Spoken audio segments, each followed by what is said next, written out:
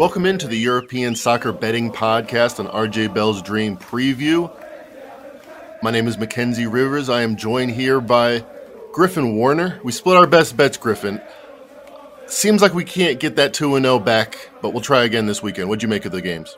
I mean, it's hard to go 2-0. It really is. Perfection is, what we're always striving for, but sometimes it's a little bit easier on certain days than it is on others. I figured if we picked the most obscure soccer matches possible, then that might get us there.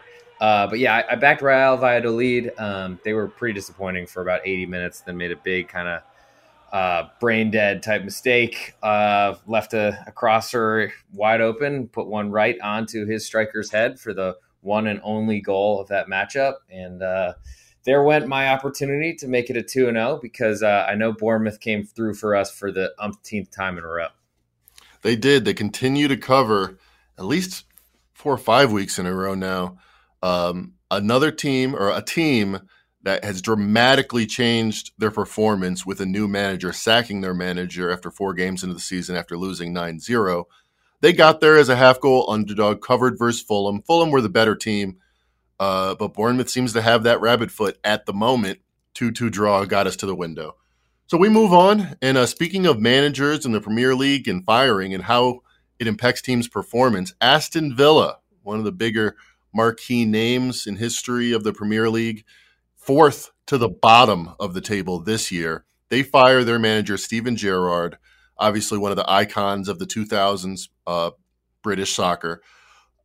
What'd you think of Aston Villa coming into this season? What'd you make of their performance? And were you surprised by the move?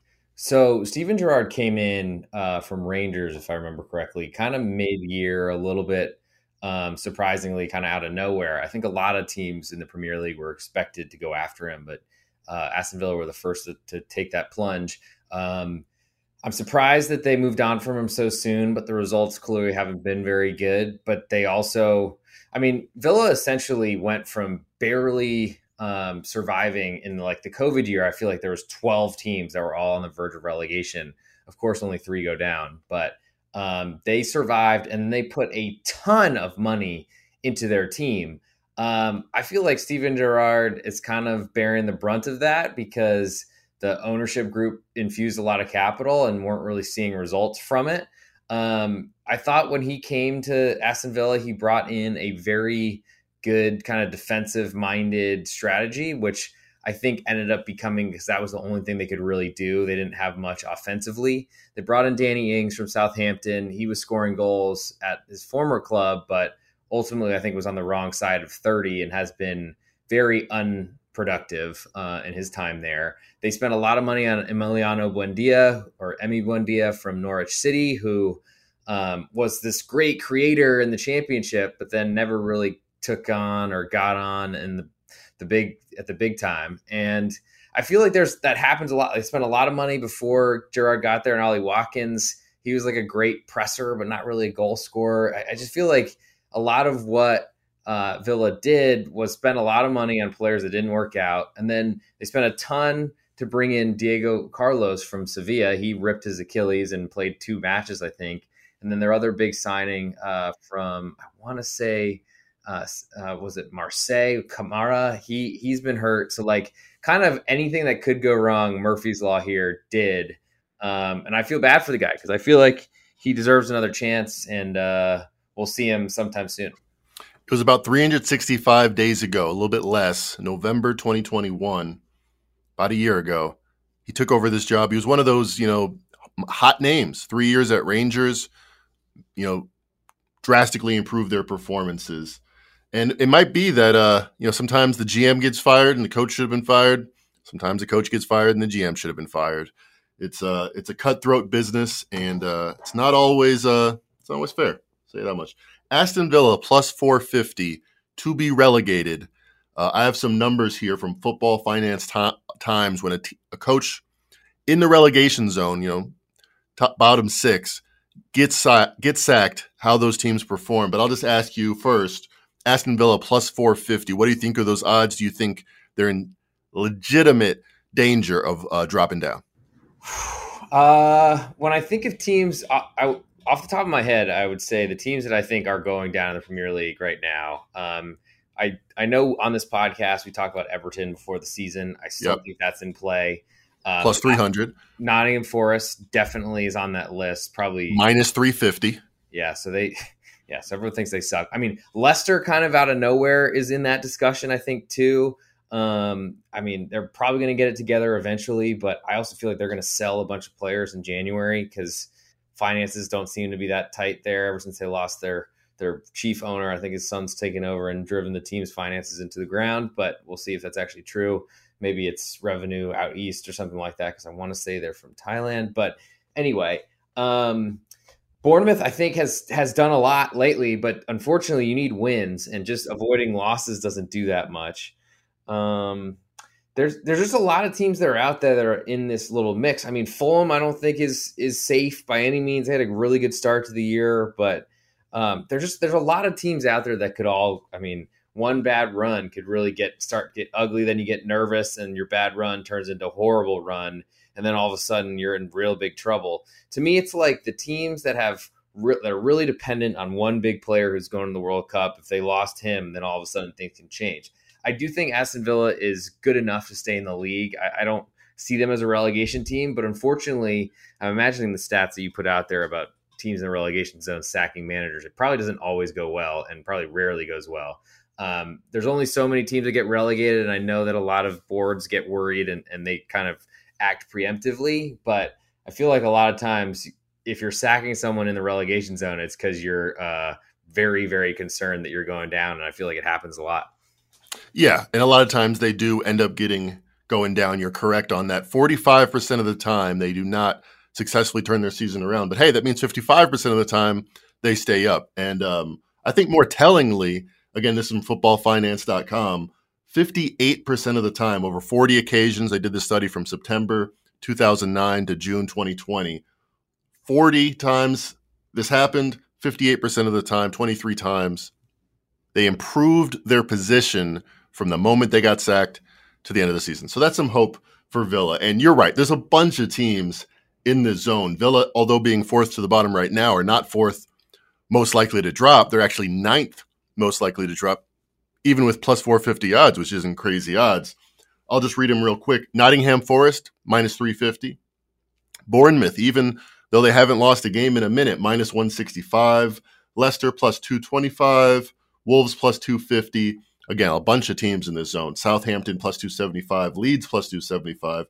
Everton, which we gave out on this podcast at plus 450 over the summer. Now 3-1. Fulham, plus 350. And again, Aston Villa, plus 450. Well, and so to think about your stats that you just quoted, a lot of those teams have already sacked managers. So, like, there's only so many that can get relegated. So I almost feel like if you're sacking your manager in a relegation position, that's because you're very concerned and your team is bad. So those are probably the ones that we should look to go against, because you're not sacking your manager unless Jose Mourinho is like sitting out in practice and picking dandelions because he doesn't want to go to the Super League. I think that happened. But other than a Super League like lock-in, I think for the most part, if you're sacking your manager, it's because things are not going great. That's a great visual. The great one, just on the side of the pitch. It's a couple dandelions, blowing in the wind, looking at a cloud. I can't talk on that. I'll get myself in trouble. I can't speak on that. All right, let's get into some games. Let's do it.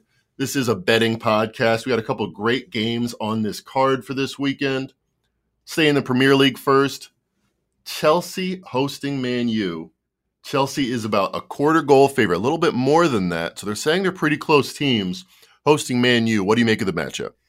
I mean, the change in Manchester United from the beginning of the season to now is pretty incredible. I just actually watched the Tottenham match this morning, and I'm like trying my best to watch all these matches, but I swear I fall so far behind. It's like impossible, even watching like two or sometimes three at once. But Manchester United, I mean, maybe Erik ten Hag can coach. I don't, because clearly the personnel hasn't changed. I mean, maybe some guys have gotten a little bit more accustomed to playing together, or a little bit more used to everyone being rude and completely self-absorbed in England. But I just feel like from where they were to where they are now, I'm very impressed. I'm hesitant to say, okay, I believe in them now. But they are the most historic club in the world, arguably, and used to be the biggest. So I feel like the years and years of them underperforming probably was going to turn eventually. I feel like they were pretty fortunate considering where they stood entering that international break. They were a lot better, I thought, than or I guess their ranking was a lot better than I thought they were playing. But they've kind of paid that off a little bit, bar that Man City blowout. But I mean, who aren't they doing that to? And so I've been pretty impressed. Now for Chelsea, I mean, Graham Potter, I think, is starting to really take hold, but they still don't have great finishers. I feel like any match they don't start Aubameyang, I really wonder about how they're going to score in general, even when he's in there. But when he's not there, it's like Mason Mount, like taking over or like finishing a mistake, and that's how they're going to score. And that's not really a reliable way to play football at this level against teams that are really just trying to beat you up and prevent you from taking shots. Graham Potter, you mentioned, now 8-1-2, 8 wins, 1 loss, 2 draws over 2 teams. With Chelsea, he's now 3-0-1. With Brighton, he was 5-1-1.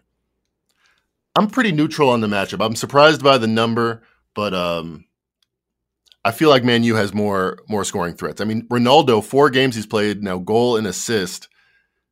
I mean, he's coming off the bench in a lot of these games, and he's probably the best striker, since Fat Ronaldo at least. Well, and also he left the bench early in the last matchup because he knew he wasn't getting substituted in like the 89th minute. So I wonder if that means he's going to play this weekend. I figured he was probably going to be available for this one, considering he didn't start midweek, but he played back-to-back games in the 2 matches before that. I don't really know what's going on there. There's a lot of stuff heating up about him moving to like Marseille in January or something like that, trying to go somewhere where he might see a little bit more playing time. I feel like Juventus could really use him, but I'm sure they don't want to pay him. And that's a whole nother shit show. No. How different would the leverage situation be if Man U was like 10th in the table instead of 6th, or they were still struggling like they were at the beginning of the season?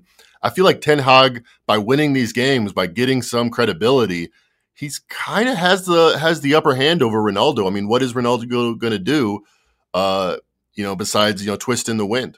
I mean, Ronaldo's not going to be there very long. So that I think by default, the manager has more, despite all the history that Cristiano Ronaldo has. And supposedly he had like some big celebration for him where Sir Alex Ferguson showed up and shook his hand or kissed him on the forehead or whatever they do over there. So like they're still loving Ronaldo as if he was like the 19-year-old or whatever when he was there way back when. I think Ten Hag wins those battles though now because he's way more the future than Ronaldo is at 37 or 38 years old. But with that said, in respect to this matchup, I mean, seeing United a quarter goal underdog potentially moving to a half, that's to me saying, so as we have talked about, I mean, coming back from the international breaks, you might give a little bit more for home field advantage or home pitch advantage, whatever we're calling it. I think a quarter is like the minimum that I'm giving for most teams. Chelsea, I feel like deserve a little bit more than that, but even then this line probably is trending towards half of a goal. And so that to me that says that Chelsea's at least, I mean, better than Manchester United by definition if they're going to climb to that half a goal favorite.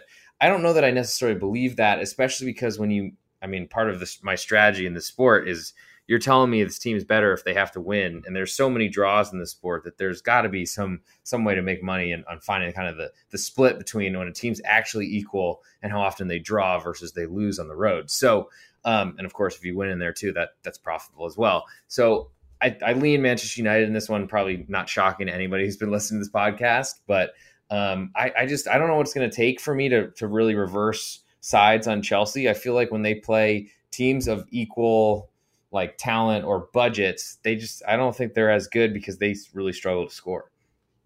In every sport, I'm always trying to think about what is bias in the market. And generally it's favorites. Generally people, if they're going to watch a game and bet a game, they want to watch the team that's going to be winning most of the time. That's usually increasing the lead, just usually more endorphins to your brain. I think, and usually in the split of value and what people want, there's a little bit of value on the underdog for that reason. You bring up some good points. It might be more in soccer because if I'm like, well, I don't really care if I draw or lose, I just want to win, then I'm going to pick the favorite. And then if I end up drawing or losing, I think of that in my mind as a casual better. It's the same. I really wanted to win this weekend. I didn't win. I don't really care. So plus quarter goals and plus half goals, it seems like there might be some inherent bias going in the other direction, which would help us here. I mean, I'm also thinking that if you're making a play on a game and you want the most likely result, it's the team that's a favorite. I mean, I think that's right. A rational way to think, that the best chance of you getting your money back is about the favorite. Certainly, and I can't argue with that. That's by definition. But I think generally where I try to sit in the sports betting marketplace or whatever we want to call it, I'm trying to find those little kind of spots where a team is a little undervalued or might have a little bit more of an opportunity to take one of those draws where, because in like all American sports, overtime favors the favorite so significantly. But when you don't have that in this world, I feel like that's a huge benefit to the underdog. And that's probably why I spend so much time watching this stuff. Low scoring game expected, 2.5 flat. And Graham Potter's given up 1 goal in 4 Premier League games as Chelsea manager. So give me a lean to the under. I think Chelsea, very good defensive team. And Man U, if the beginning of the season taught us anything, Ronaldo, after leaving early, probably should not be involved in the next game for all parties involved. Let's move on to the Serie A. To Serie A, red hot Napoli visits Roma. A lot of people talking the beginning of the season, the special one, picking dandelions and everything. Jose Mourinho taking over for Roma. That was the talk of the town. But Napoli, I mean, look at their Champions League results, top of the table. What do you make of this matchup and the red hot Napoli Blue Devils? I don't think they have a name of Napoli. They're blue of some sort, so you're right in that way. I don't know if Coach K is moonlighting over there, but I think they have a guy named Italiano that's coaching them, which is honestly hilarious. But so Napoli essentially came into the year as no one was really picking them. No one really believed that they were going to do anything because they were essentially moving off their biggest name players. And actually, I'm wrong. It's Spalletti is the manager. My bad. But anyway, so Napoli basically moved on these expensive older players. They invested in some no-name guy from Georgia, not Athens or Atlanta, Georgia, but the nation, the country of Georgia. And he wears 77, Kvaratskhelia or something like that. Good luck if you're pronouncing it, if you know how to pronounce it, at me on Twitter. But he has basically come in and revitalized this team. He's been an awesome left wing, creating more opportunities than anyone would have expected. And entering the year, we even talked about it in this podcast where Roma were, Roma were huge, and everyone was backing them as a kind of dark horse to win Serie A, as a team to finish. I mean, I was looking at backing them to finish in the Champions League position, and the juice on that went from like plus 150 to minus 165 within like a day or two. And I planned to bet it and I missed it. So I was like, well, I guess Roma's going to kill it this year. They've been good, but Napoli have been awesome, killing every competition they're in. Though this is a tough spot for them because they go on the road to Roma. Crowd should be nuts. Biggest game of the Serie A weekend. And it's a real good test to see if Napoli have been, or I guess if Napoli are able to keep this up, because I don't think anyone believes that they can. But they've been like not just winning games, they've been throttling teams for a while. And Roma haven't really had that same type of ability to make anything happen just yet. Roma currently getting a quarter of a goal at home was very juiced when I looked this morning. So it's probably going to be one of those things where you're going to pay a pretty penny or it might even fall down to pick them. But still at home, Roma getting pretty disrespected by this number, I think. Very savvy point you made about futures betting and getting the best number. And this was a difficult concept for me to really grasp and stay disciplined about. When a number moves, it's human nature to be like, let's say an NBA game moves from 5 to 8. NBA hole, me, brought up in the NBA, cash your ticket minus 140. Let's say it moves from 5 to 8. You're like, oh man, I really like that minus 5 team. What are the chances they're going to win by 6 or 7? Because the only time it matters are 5. If they win by 5, 6, or 7. Let me bet it because maybe there's a 2% chance. I don't care about that. It doesn't matter the chance of them landing 5, 6, or 7. The only thing that matters is them losing or winning by 1, 2, 3, 4, 5, 6, or 7. Like all the same risks that came with that bet for Roma to win to make the Champions League at plus 130. We're still there at minus 150. You're not only, they're still going to win, so it doesn't really matter. I'll just bet a little bit more and it'll make up the difference. No, it's a whole new bet and there's a whole new considerations. By the way, Roma's fourth right now, not necessarily killing it the way people thought coming in. Fourth is good. I mean, like, let's be real. Roma have been struggling to finish. I think Europa League has basically been where Roma has. They were in the Conference League 2 seasons ago, or last season, excuse me. They had to win that. I think they would have qualified for Europa League anyway. But they were in the lowest of the low European competition. So there's also a little bit of a class step up where it's hard to all of a sudden go from the outhouse to the big house. And I made the prediction that although I didn't necessarily love them at 5-1, if there was a bet for them to have the least amount of goals allowed with Jose Mourinho's tactics in play, I would like that. Well, they're not quite there. They're 4 goals behind Lazio, who is 21 goals scored and 5 goals allowed. They've done great. Only team that's incredible equal to them is Napoli. They're plus 16 with 25 goals scored and only 9 allowed. By the way, Napoli 18-1 to win the Champions League. Neither of us had them in our little draft. They're sneaky. Oops. Major oops by us, but I don't think anyone really had that happening. No, there's been a lot of carnage in the Champions League market. Juventus, another team high up on the favorites list, doesn't look like they're going to get there. But let me help you get there, save you a little bit of money on your next bet. You want to go to pregame.com. I know you do. I do all the time. Every day I go to that website. And I'll save you some money on that website with the promo code GOAL20. Goal is in somebody scored, GOAL 20, GOAL20. Go to pregame.com. All the best handicappers in the world are there, including my man Griffin Warner, my man Steve Fezzik, my man AJ Hoffman, and Scott Seidenberg. All there, all picking their sports. Scott Seidenberg off to a fantastic start in hockey, 14-2 on the ice. You want to, hey, maybe you like hockey, you want a little hockey pocky in your day, in your weekend, go to pregame.com, use the promo code GOAL20, 20% off anything in the site. Just go to buy pick section in your shopping cart, add that promo code GOAL20, save 20% off anything on the site. And it's good for a daily pick, save 20%. It's great for a subscription. 20% off an already discounted subscription goes quite a long way. Speaking of going quite a long way, let's get into some best bets. I won my best bet on Bournemouth over the weekend, so I get the honors of going first. I'm going to stick in the Premier League. I'm going to go with Man City, even money, minus 2 goals, hosting Brighton. We talked about Graham Potter earlier on this podcast, 2019 to 2022. Revolutionized Brighton football. Never had been better before that. They started off the season red hot, 5-1-1. And it wasn't they were getting lucky. If you look at expected goal margin versus the Vegas spread, they were number 1 with a bullet when Graham Potter took his leave. Since then, 0-2-2. They're just not the same team. They have an offensive coach now that doesn't really bring that offense. 0 goals the last 3 games. Against City, if you want to cover 2, you need a goal. You probably need 2.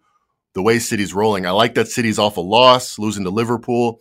I think that's kind of an aberration. They're now 4 points behind Arsenal, so I think they kick it into gear. Best team in the world. Laying 2 goals, that's my best bet. I know you're very tentative about laying goals, but what do you think? Is there any reason why I shouldn't play City as a dog better, you think, versus Brighton this weekend? Man, it's hard. It's hard because I've got to say, I feel like I've had a pretty good record going against City, though I tried to never do it, which I think is probably why I've had a good record. I don't really have a lot to say about why I like Brighton here. I don't like them. I mean, the number's monstrous, but I'm kind of trying to force myself to learn that just because it's a big price, like games get really ugly, especially when a team's got a lead. Another team has to then push out and try to equalize because they're not trying to lose 1-0. They're trying to get that draw. So I think that'll help you a lot to get a push potentially late, even if you didn't deserve it earlier in the match, just because I would expect City to take a lead. There's also this thing in the back of my mind about the manager for Brighton, Roberto De Zerbi, who was all offense, even against the biggest clubs in Italy a few years ago. He left from Sassuolo. I think he saw that there was some trouble financially and they were going to sell off a lot of players. I don't know if that was the right move because he ended up going to Shakhtar Donetsk in Ukraine, and then we've seen what happened there. But I have a feeling, especially after not scoring any goals in, I think, his first 3 matches, that he might turn into that old Roberto De Zerbi who is just going to be on the front foot the whole time. And against City, I would not recommend that. Right, bring it on. I'm very happy if he gets to that itch to go 3-4-3 against City. I'll be looking forward to that at the Etihad. All right, how about your best bet? Winning on the season, what do you want the people to bet on this weekend? What's the best bet in soccer? I'm going to stay in Spain, stay in La Liga, and I'm going to go with Real Betis, a home underdog, quarter-goal home underdog at home against Atletico Madrid. I think there are big problems in the Athletic camp. Really, ever since they won La Liga, I think it was 2 seasons ago, they have tried to become the European champion, Atletico Madrid, and they've kind of forgotten who they were, which is a team that wants to defend, wants to beat the hell out of you. They still do that, but there is like a big gap between, I think, what they want to be and what they're built to be. It's like this GM is building an offensive powerhouse, and they really just want to play defensively, and I don't think it really works. Real Betis, they've had a ton of matches lately, and it's also tough because everyone played midweek. I feel like the Spanish La Liga and partly Premier League too, because they all had matches midweek. There's really good chance a lot of these games might be a little slower than others because people are gassed. I mean, Man City, on the other hand, are so deep that it probably won't affect them that much. But Atleti, I think they really struggle to score goals, and you need to do that as a road favorite. So going into one of the toughest places to play in Sevilla, where they threw a cigarette at me for thinking I was rooting for a road team, I think it's going to be a really tough environment for them, and I'll take Betis plus a quarter. I like this play on his face. Looking at the table here, you got number 4, Atletico Madrid, number 5 versus Real Betis. You look at expected points on the table, 15.45 for Atletico Madrid, 15.41 for Real Betis. So far this season, through 10 games, these teams are exactly equal, but one has a huge brand name and a marquee head coach, Atletico Madrid.